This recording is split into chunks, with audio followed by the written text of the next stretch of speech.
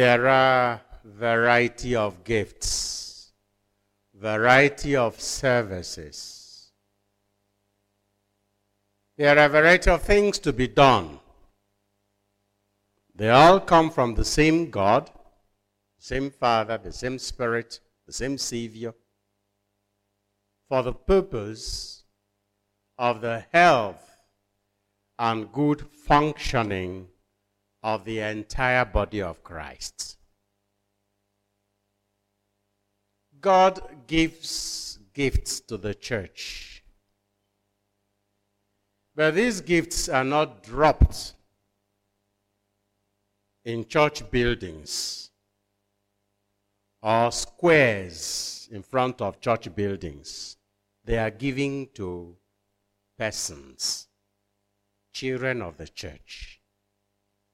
For each of these persons, therefore, to use these gifts for the growth of the entire body. Nothing explains the harmonious working of the gifts of children of God to the children of God as Paul's imagery of the church as body of Christ. It is only through the mouth that we eat food and is digested through the system of digestion. But the benefit of every food we take in is for the entire body. Problem sets in when individuals who have received these gifts think it was given to them for their personal benefit. And if you lose the sight that this was a gift given to you, then you are no longer faithful to what was entrusted to you, and nobody will give you more. And one of the other gifts also that God gives to his children, because Paul did not exhaust them. There are many others. Gift of money. Gift of the power to make people happy. Once they appear in a scene, it is a gift. And they don't practice it. It's a gift. And some people are able to organize in the face of confusion. Once they appear, they know 1, 2, 3 things to do, and the situation will be well organized. These things are gifts to be used for the body. And that is why this idea of our walking together as church is very important. For too long, we have been saying the church, the church, the church. One senator in this country, in our state, was speaking in television and was saying the government has not done what it should do. Mayabo senator, but an important arm of the government. So it will not be surprising to find even a bishop saying the church. He will not and watch. But even you as a baptized person saying the church, you have a church among all of us. We have to work together, holding hands, listening first to God, to the Spirit, and then to one another, so that we know the right direction to go, and how best to use our individual gifts for the benefit of all. No gaji. Sinihe na yini guru. Benenya ga hotaga enya hota. Nobody knows it all. And this reminds me again, when Paul was giving his own example of gifts, he talked of gift of tongues and the gift of interpreting those tongues. Yeah, in where we have no way na so na tapi.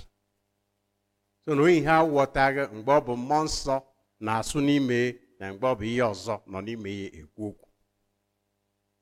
Because if it is that type of gift from the Spirit, there is a supposition that it is some other person who will help the brothers understand what the message is all about. Singling out then the gift of money in the gospel, Jesus says, look, money is given to you as gift to be used. And if you want really to make good use of money, you have to use it to serve God's friends. Put your money where it will benefit more people, especially the weaker ones, and then you would have used your gift well. Of course, we will always say to the poor and to all good projects, people-related projects. Church projects are often people-related projects.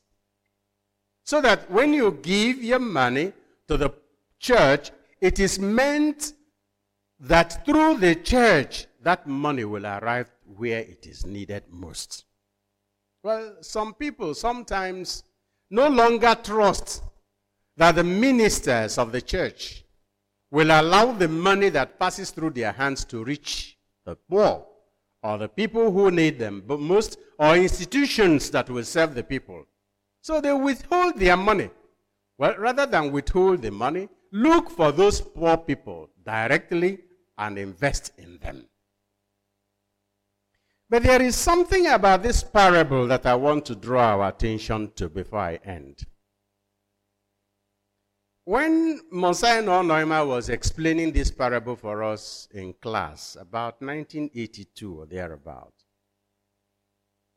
he told us there are two types of parables. One type of parable is the one Jesus tells for you to imitate. Another type of parable is the one he tells for you to avoid.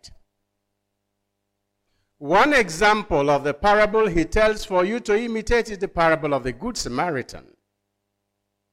The one he tells for you to avoid is the parable of the rich man and Lazarus. And then this one. And he pointed out to us that Jesus did not praise the dishonest steward. But it was his master who praised him.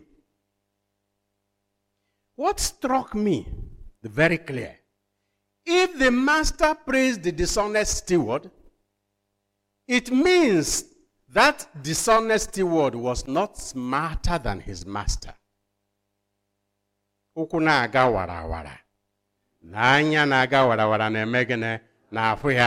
thought he was being smart, but his master discovered.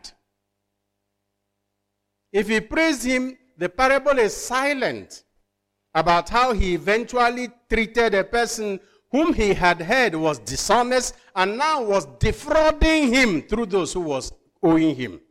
He may have praised him, but I'm not sure he treated him better. Secondly, if you were one of those owing the master in this parable, and you discover that the steward was cheating his master in order to secure for himself soft landing, using you to commit crime, will you receive him into your house when he's expelled? No way. No way. Dishonesty can never be a model for success in life. Because there's a saying that has been making around on social media. If you sell your brother, not even the buyer will trust you. And I want us all to know that partners in crime will never be true friends. Because one basic, indispensable element in friendship is lacking: trust.